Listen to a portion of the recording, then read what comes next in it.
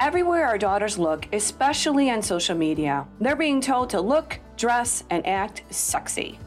How can moms build self-worth in their daughters and teach them inherent dignity? Well, today, best-selling author and sexuality expert Shannon Ethridge is joining us to talk to moms about their daughters and how to navigate today's hypersexualized culture in a way that honors God and honors themselves too. Stay tuned. Welcome to the Moms for America podcast. Each week, we introduce you to special guests who share their personal stories and advice on how to build a strong foundation of faith, family, and freedom in their home, community, and country. Hi, moms. I'm Debbie Carlitis, your host, and this is the Moms for America podcast, a show inspiring, encouraging, and educating moms in their journey through motherhood. Well, first of all, I'd love to ask you to subscribe to our podcast if you haven't already. Like it, share it, tell all your mama friends about the Moms for America podcast. Also, if you have an idea for our podcast and any feedback, maybe some guest ideas, some topics, would you please email me directly at podcast@momsforamerica.net. Again, that is podcast@momsforamerica.net. For those that are joining us for the first time, I'd like to welcome you and say we're always so glad when new viewers listen or watch the podcast. So thanks so much for joining us. Thanks for sharing this. We know that every week we want to gather together in our homes here and build each other up because motherhood can be a tough job. But our family and our children are the most important, precious gifts that we have. So we're here to build you up and inspire you. So today, like I mentioned earlier, we are talking about raising daughters with sexual integrity, which also means helping them develop a strong sense of values and worth for who they are as people and as children of God. Social media influencers send a message about sexuality that often does not align with our family values. And mamas, we know when we see this stuff, we are just terrified for our girls and the culture that they're growing up. So we want to build them up. So how do we influence our daughters in this important arena? And we must be talking to them about this on a regular basis. So Moms for America, we have brought in an expert here today to help you with this subject. Shannon Ethridge has sold over 1 million books, including the very popular Every Woman's Battle, Discovering God's Plan for Emotional and Sexual Fulfillment. I have this book in my collection. I have started it with my daughter. It is truly a book you want to have. She is also a speaker and a leader who challenges adults and teens alike to embrace a life of sexual integrity. Shannon also helps equip parents to instill sexual values in children at an early age. So I am thrilled to have her on our show here today. I want to say welcome, Shannon. It's great to have you. Thanks for joining us. Hey, Debbie. Thanks so much for having me on. I love what you guys do and just appreciate the opportunity to connect with your audience today. Awesome. Well, like I mentioned, Shannon, I have a couple of your books in my library. I started one with my daughter. Which is obviously prompting me to say, would you please join us on the podcast and talk about this important topic? Would you tell us a little bit maybe about your family first? And then I kind of want to get into obviously why you feel God asked you to go on this journey with this very important topic. So tell us a little bit about your family. Sure. Well, my daughter actually is 30 years old now, which boggles my mind because Wow. I started writing the Every Woman's Battle book when she was 10. And then my son is 27. So moms, don't blink. They will be grown before you know it. They will be. Yeah. And they were such a huge part of my impetus for writing any of these books because I wanted to do something very differently in my family than I experienced in my family of origin. And that is, I wanted to have open lines of communication about sexuality, about sexual integrity, about really all things sexual. I wanted to be the sexpert in my kids' lives. I wanted them to know that if they had questions, concerns, confusion, that they could bring that to me. And that even if I didn't know the answer, we would find it together through responsible resources. I didn't want them just searching the internet or asking their friends who really don't know anything more about sexuality than they themselves do. And Debbie, the reason that that was so important to me is because in my family of origin, there was a code of silence around Hmm. all things sexual. My parents never really talked to me at all. My mom handed me a book when I was about 12 or 13, and it's a darn good thing she did, because within a matter of weeks, I had my first period, and at least I knew that I wasn't going to die with this blood thing happening. Right. But other than just handing me a book, there was really no conversation, but there was a constant conversation going on in our living room through the television. So I Right. learned about sexuality through Happy Days, Laverne and Shirley, Three's Company. Uh, what was that? The dating game Well, that you're Chuck dating Lorre. yourself on this one. I am. I really am. And I know the ones you're Yeah, talking the about Love too, but Connection. yeah. Yeah, the Love Connection. I remember staying up late to watch the Love Connection at 14, 15 years old. So Right. so And think much of about my and think about education. what it looks like now, television. Right. Oh, so much worse than anything we ever Horrible. thought about watching Right. as kids.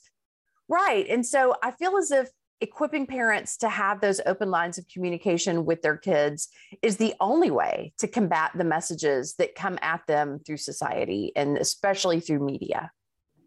Now, your personal story too, about your teenage years was difficult for you. It was a very Mhm. difficult time for you.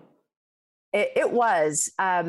When I was about 13, 14 years old, I had three uncles in my family who had a bet amongst themselves as to which one would get Shannon in bed first. I always thought that because I never let them go all the way, that it didn't affect me. But in hindsight, it affected me in a huge way. I mean, I'm talking about sixth, seventh, eighth grade. And I can remember Horrible. being dropped off on the steps of the middle school that I attended, or junior high school, and feeling so slimy because I had to force my uncle to get off of me so I could go into algebra class. So when this is my experience in life, the idea of having a regular relationship with a boy my age, it propelled me into that because I wanted to feel normal. I felt so abnormal because of what was happening behind the scenes with these Of older course. uncles, that I desperately wanted a boyfriend my age. And I was pretty much willing to do anything that they expected to be able to have that relationship, quote unquote. So basically, from the ages of 15 until 20 years old, I had one relationship after another. Sometimes it lasted 2 whole years. Other times it was 2 months or 2 weeks. Sex wasn't always expected, but I was under the impression that if they weren't trying to have sex with me, that they must not like me, or Oh, that I must not be pretty enough for them. And so sex was pretty much a regular part of the equation right. in my dating relationships as a teenager. And of course, it was totally hush hush. Yeah, my parents had no idea because I couldn't talk to them about anything Right. And in the sexual. meantime, it's just ruining your heart and your soul.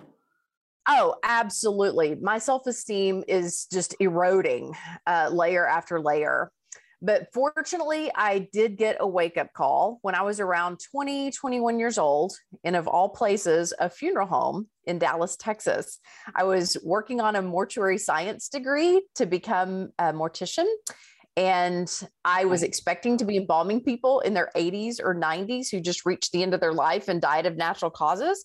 But I Hmm. was shocked at how many people I was embalming in their 20s or early 30s who either died because of complications with full-blown AIDS, or they committed suicide when they got an HIV positive diagnosis, because this was back in the late 80s. This was way back before they had any drugs to help people live longer with this disease. So Sure. people just assumed back then that it was a death sentence. So just working with all of these bodies that had these complications because of sexual lifestyle choices, it was a huge wake up call to me. I really felt like God was saying, I'll redeem your past if you'll trust me with your future.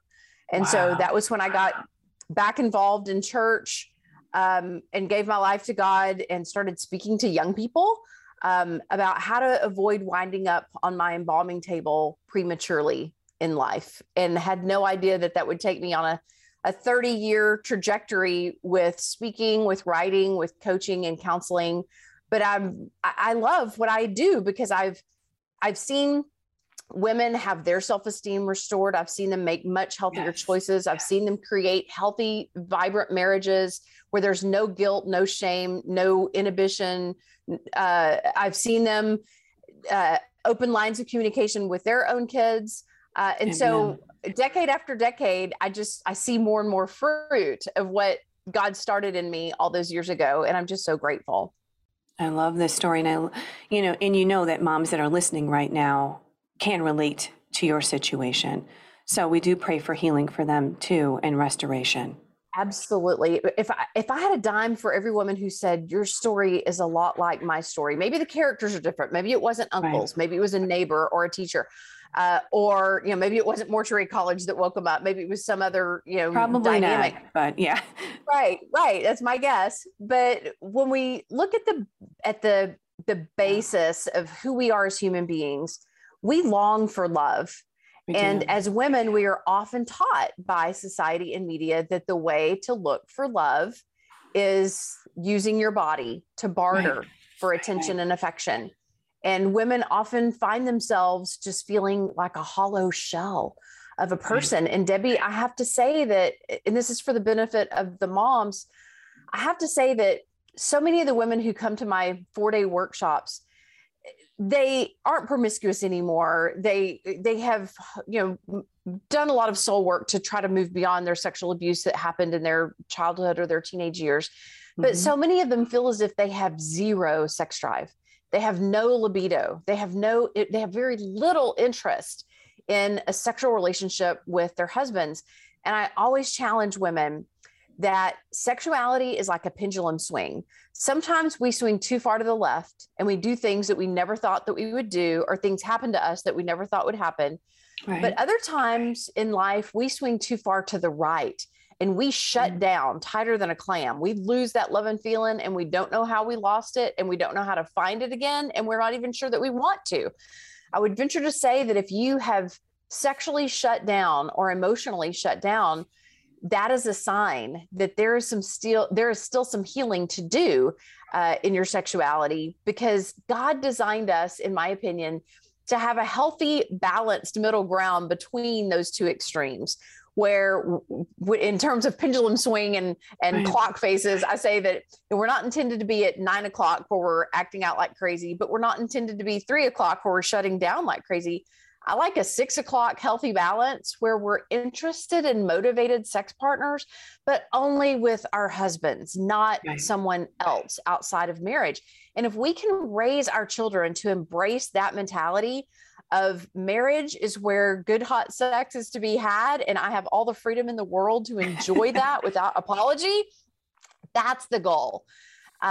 Because I think that a lot of moms do go a little too far to the right and give the impression that sex is dirty, sex is bad. You shouldn't have those feelings. You shouldn't have those thoughts. Right. Well, they would have to be either superhuman not to have those thoughts or feelings, or dead, because as human beings, this is how God wired us. Right. And there is such a balance, because I just remember growing up in the church and youth group, it was like, abstinence, don't hold the boy's hand, don't ever do this, and then it almost created don't kiss before marriage. Yeah. Right. This culture of like, I'm never supposed to even think of this. And even, and here you're dealing with teenagers. So I guess this is the balance that all of us have to figure out. I had to go through that journey myself. I'm looking at my kids. We've got moms, that are listening right now. So how do we approach this with our young gals? And I don't want to exclude the boys on this too, because a lot of us have sons. I'm just talking about a little bit more focused towards daughters, because there's such a hypersexuality with this. I have a 22-year-old daughter, and this is a very tough culture to raise her in, because I'm trying to let her know that she is who God made her to be. She doesn't have to compromise. She doesn't have to compete. But yet the whole world is telling her she has to compete with, no clothes and just obscene pictures in a culture. So let's talk about that. Yeah, I think that one of the things that we have to remember as moms is that those cute little bundles of joy that we brought into the world, they are sexual beings. We are sexual beings from cradle to grave. And then there's this window that we're sexually active. And we want to certainly delay that window as long as possible for our children.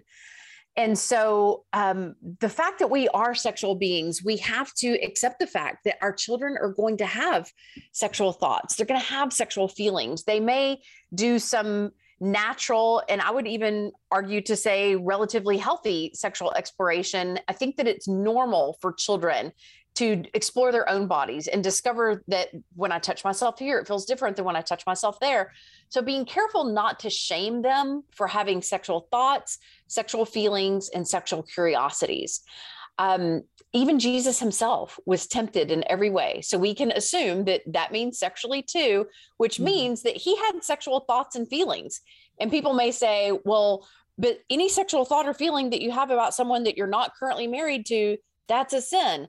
But Jesus himself wasn't married. So we can't raise children with this mentality that if you even have a single sexual thought or feeling about somebody that you're not already married to, and here they're 11, 14, 16 years old, we're setting a standard that is ridiculously impossible for human beings to achieve. So I think that we need to change the dialogue and the dynamic. I hate the word pure. I'm going to be honest. The whole purity movement that I was a part of, I was one of those abstinence educators. I realized remember in hindsight, the purity rings too, you know? Yes, yes. Which had a beautiful symbol to it, but our hearts were in the right place. Right. Our hearts were totally in the right place. But what we didn't understand is that if we give young people the impression that if you even have a sexual thought or feeling, that's, you know, and people misquote Matthew 5 all the time of, if you've already looked upon someone lustfully, you've already committed adultery in your heart, you should gouge out your eye. And when we go overboard with leaning, you know, pushing them too far to the right, what we create is the feeling of, well, I'm already impure. So why should I bother creating a high standard? Yeah, that it's this all or nothing principle of either you're totally pure on your wedding day or you're not. So why bother? You're already damaged goods. It breaks my heart to hear how many women say that on the day that they walked down the aisle at their wedding, they already felt impure, already felt like damaged goods. And maybe they didn't even have, maybe they hadn't even been totally sexually active. It's just they had those thoughts or they had those feelings or they had pushed the envelope. I think that we have to accept that that's a natural part of dating and forming bonds with the person that we wind up marrying, is that we're going to have those sexual thoughts and feelings. And we might even explore in ways that we find exciting and titillating, but we need to be able to exercise that self-control to rein that in, to not let it control us, for us to be able to control our feelings rather than letting them control us. But the word that I prefer over purity is just integrity. Right. I was just going to say that, right? Integrity. Yeah. Have a moral compass that you know when you feel as if you're going in the right direction, and you know when you ventured off base, that the relationship feels as if it's costing you self-esteem, that it's creating more pressure for you than you want to feel, to instill in our young people that they have the strength to take a step back and say, I feel like it's becoming too sexual too fast. That's a really great. And I think that in fact, that's a compliment to pay to your partner, to say, I like you. I think that we have potential here for a long-term, maybe even lifetime relationship.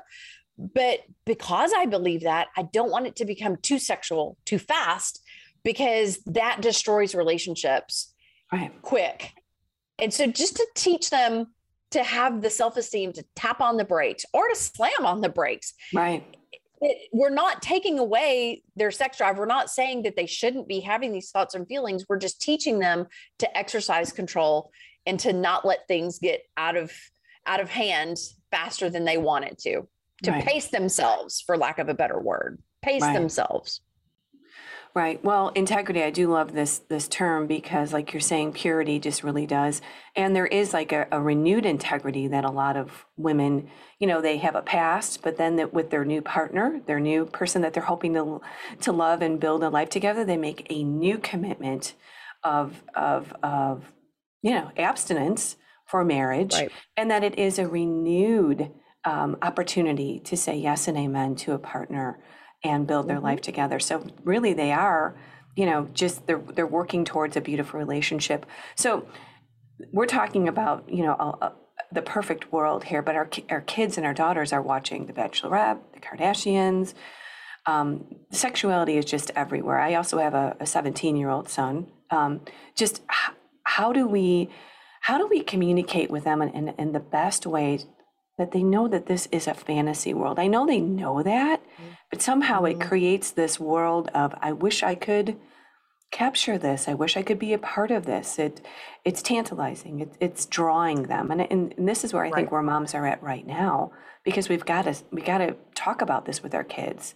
This is a fantasy world. This is fake.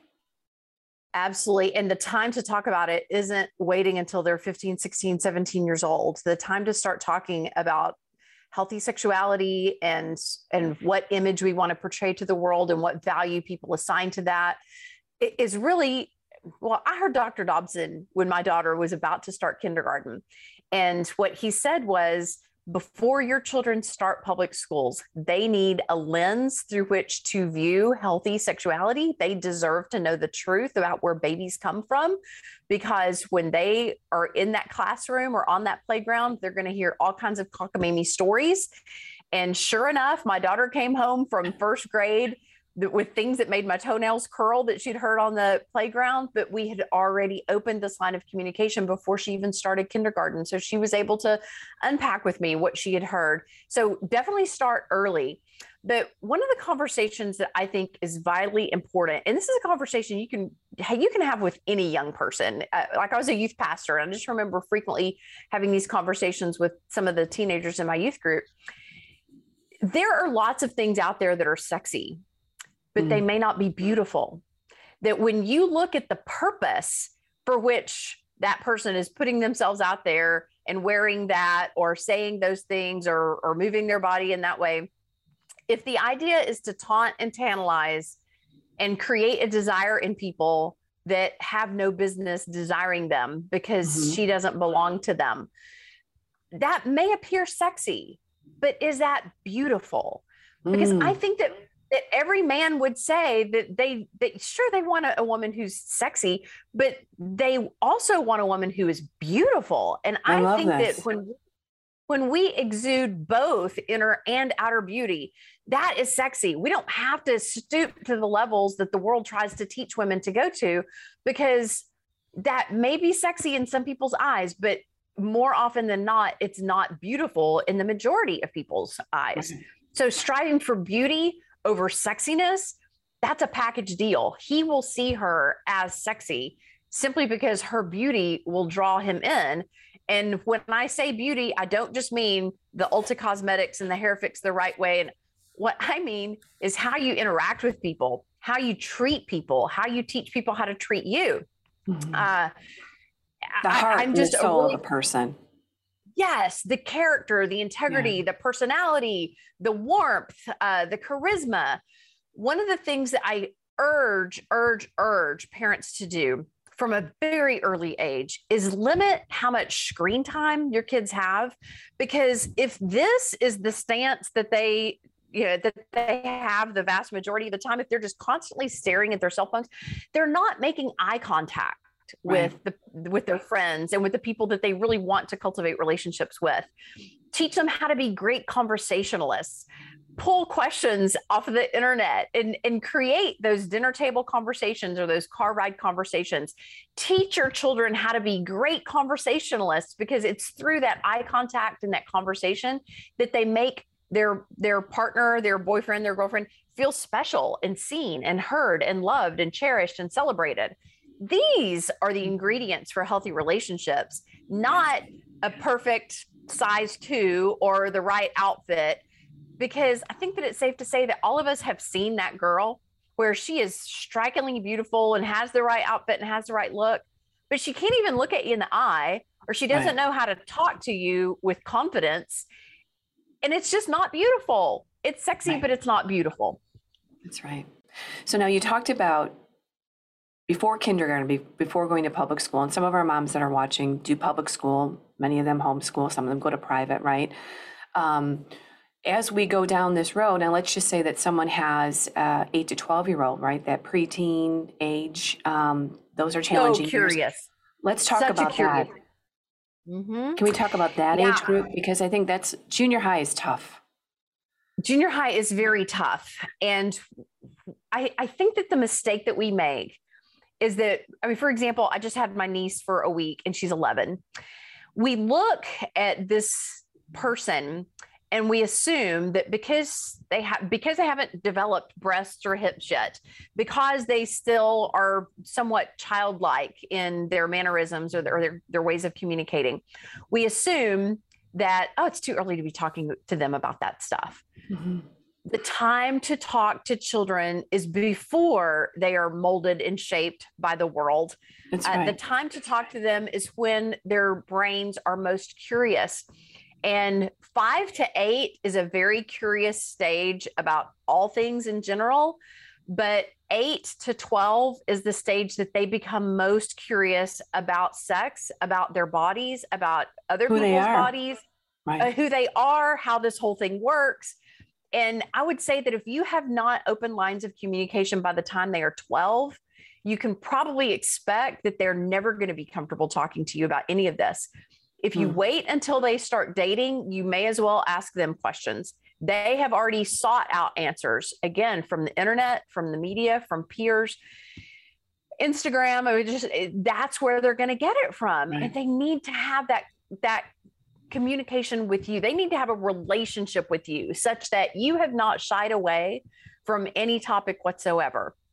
So just asking, what are the things that you're hearing your friends talk about? What are some of the things that you've heard on, some of the, our kids are listening to podcasts, for crying out loud. I mean, they're engaging in things that we associate with adulthood, but they're curious. And when they learn that Addison Rae or whoever, has some sort of something or other on her Instagram or a podcast, they plug in. So you better make sure that they're comfortable plugging into you first and foremost. So if you don't know where to start, I would highly recommend that you get your hands on the book, Preparing Your Daughter for Every Woman's Battle, which is designed, it's split into 2 different books. The first half is for you to read, just to prepare you for these conversations that most likely your parents didn't have with you.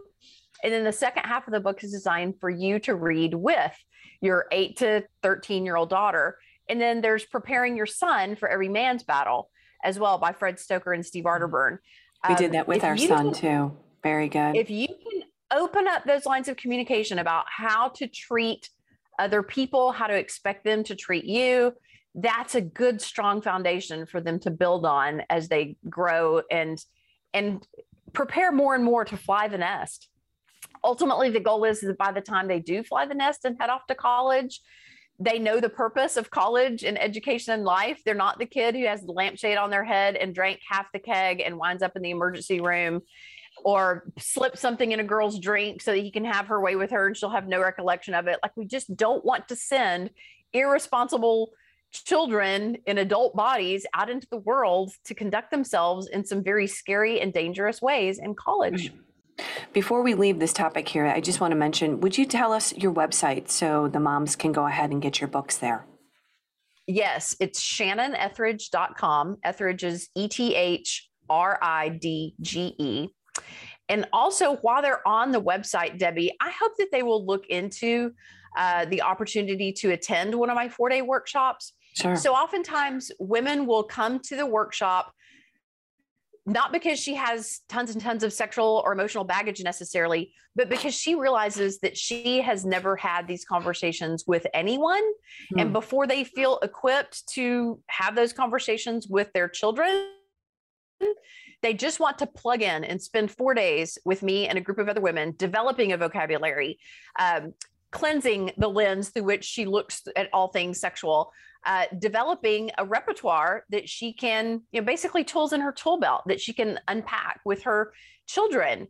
And then oftentimes what will happen is, I've been doing these for about 12 years now. What will sometimes happen is that because that mom and daughter had a more open communication style about the sexual arena, because the mom chose to attend a workshop early on, when that girl becomes 18, 19, 20 years old, is off at college, and some things happen to her, she'll either create an opportunity for her daughter and I to talk one-on-one, or she will pay for her daughter to come and attend a workshop. Because Wow. if we can heal some of these wounds early in our life and integrate them into our life experiences and not let them erode our self-esteem, look at them as things that happen to us, as this is what I experience, this is not who I am, then it doesn't weigh them down so heavily in marriage and motherhood later on. Right. So I highly recommend that they click on the workshops link to learn more about Women at the Well workshops, or that they click on the coaching link. Oftentimes mom asks me how young does how old does my daughter have to be before I can connect her with you? For coaching, I would say, well, my youngest client has been 9 years old. When 8, 9, 10, 11, 12-year-olds are acting out sexually, that is not too young to connect them with a counselor who can help them make sense of why they're feeling drawn in this direction, or why they're looking at pornography at such a young age, or whatever. As far as the workshops go, I just require women to be a minimum of 17.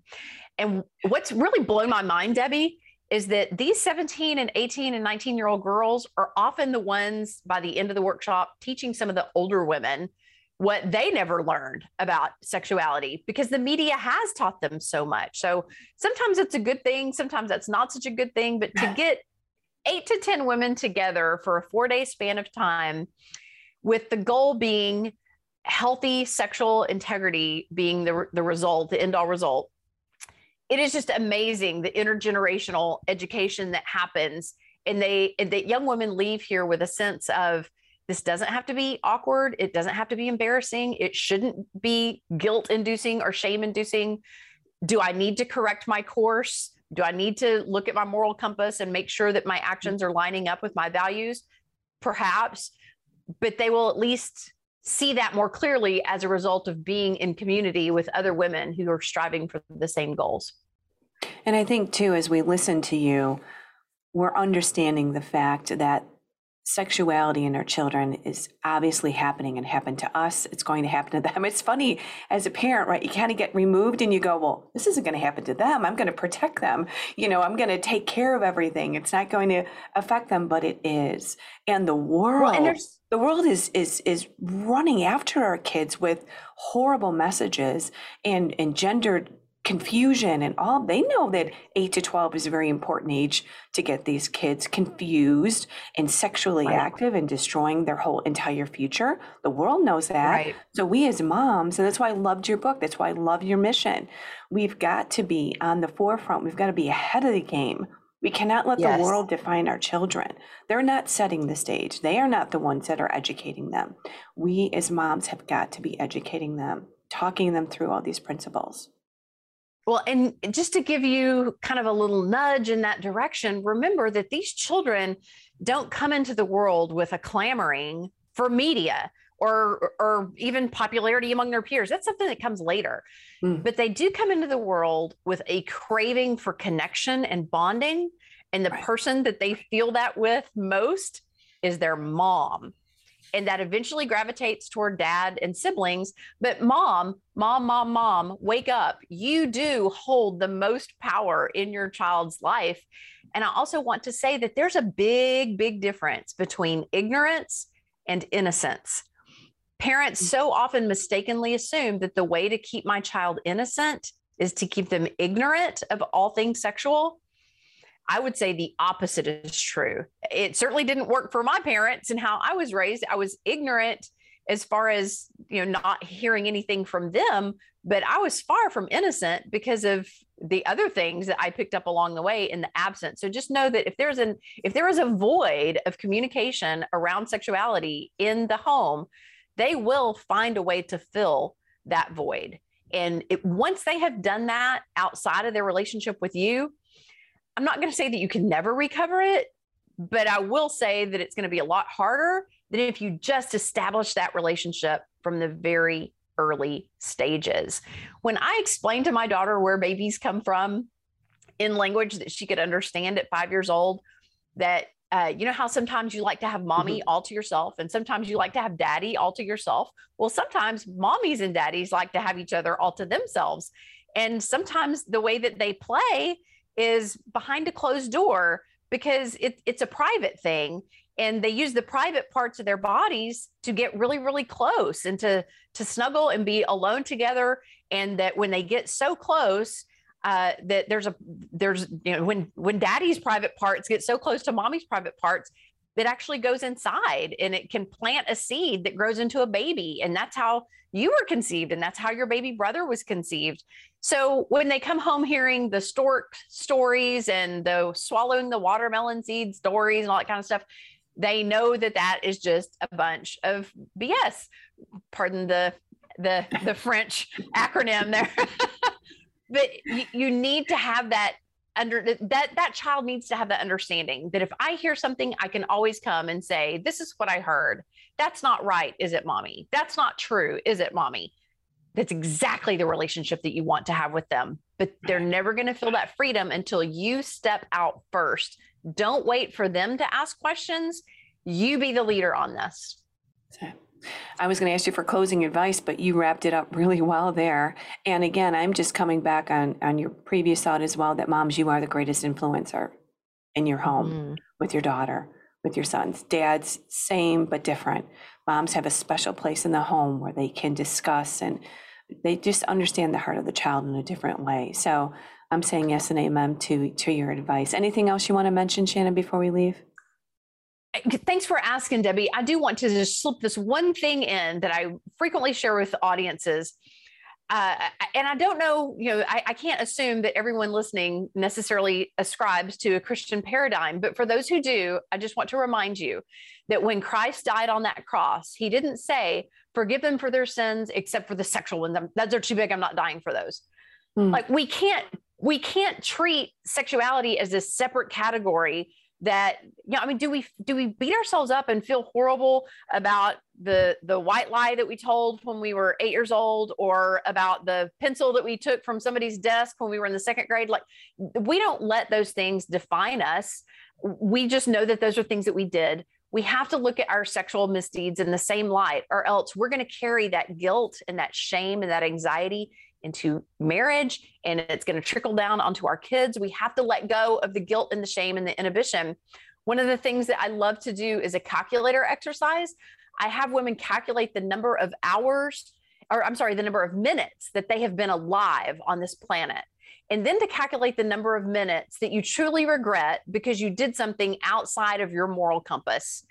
And then to divide those numbers, and it comes up with a percentage. And it usually is like 0.0000185%. And I'm like, are you really going to judge your whole life based on that 0.0000185%? Or can you give yourself credit where credit is due, that you try to be a good, moral person with sexual integrity? Doesn't mean that you've been perfect at it, but it's your aim, it's your goal. You can hold your children to this same standard and teach them that if you slip up, if you mess up, it's okay. Just, again, correct that moral compass and continue to strive being a person of sexual and emotional integrity. Right, because none of us are perfect. I love that, we've addressed that wholeheartedly in this discussion, and that with Christ, right, there's all things are forgiven. We have the greatest Savior that we can go to, and Lord, renew us, forgive us, and we move on. Because if, like you say, if we keep looking backwards, we'll never go forwards. So true. Beautifully said, Debbie. All right. I'm trying to keep up with you. Thank you so much. We so appreciate you stopping by. And again, please check out the books that Shannon referred to here. And we have that in our podcast because they are both, she has quite you have, how many books do you have on your website? You have quite a few. 22. How many? 22. 22. I've been a busy girl. You have been a busy girl. Thank you for what you're doing. Thank you for the message you share. Our daughters and our sons and as wives and women, we all need to be talking about this because, like you said, this is a part of us. So thank you, my friend. You're so welcome, Debbie. God bless you and all the work that you guys are doing. All right. Thanks.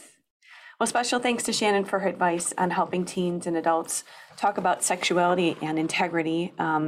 We pray for you moms because we want to keep our girls safe and we want to help them value themselves and save their hearts and their bodies for the man God has intended for them. So think about this, talk through this with them, get the books. We need to be the ones that carry the message because we are the greatest influencers. And we do pray for God's wisdom and protection for our kids. All right. Well, before we officially close, I'd like to remind you to visit our website at momsforamerica.us. Again, that's momsforamerica.us. Check out all our amazing resources, events, and programs like our cottage meetings. Again, you've probably heard me talk about the cottage meetings before. If you haven't checked them out, please do. They're 12 lessons on America's heritage and the principles of liberty. This series will help you raise strong children and impact your home and community for freedom. We also want to invite you to sign up for our weekly newsletter to get educated on issues that relate to you as a mom, help you engage with other moms all across the country. We believe that liberty begins at home and that you moms, you are the heartbeat of America and your home. Subscribe to our podcast, share and like, and friends, please share this with your mama friends today. We know what Shannon shared today was amazing. We're also doing really well on the podcast network. So we are on all of the formats where you can go ahead and get podcasts in general. So join us next week for another inspiring discussion. And thank you for joining us. And let's keep changing our world one home at a time. God bless.